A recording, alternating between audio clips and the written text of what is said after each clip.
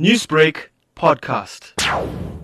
The decision comes after a suicide bomber rammed his car into an army convoy in the same highway, killing 44 soldiers in February. Local opposition National Conference Party leader Tanveer Sadiq said it will only add to the discontent. This is one of the most regressive steps that have been taken in the last 30 years. I think this is the first time that the Jammu-Kashmir National Highway, which is the lifeline and a connection to the rest of the world, has been closed. I mean, never in the history of Jammu and Kashmir has this happened. You are depriving the students from going to the school. You are stopping patients from going to the hospital. You are stopping the employees going to their jobs. Now, nobody has put his mind behind this. How can you stop the movement of the people where you only have just one highway to use? 2018 was the deadliest year in a decade in Kashmir. Nearly 600 people, half of them militants, died in clashes. Suhas Chakma of the Asian Center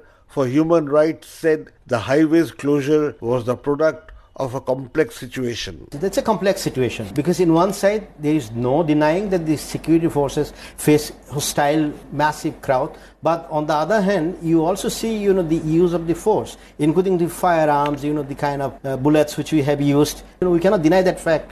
It's a conflict situation. You are never going to have a clear-cut situation that this is the way it can actually run through. Prime Minister Narendra Modi also stands discredited among its 12 million people for imposing direct federal rule in the region last December. For Newsbreak, this is Rana Senn reporting from New Delhi. Newsbreak, Lotus FM, powered by SABC News.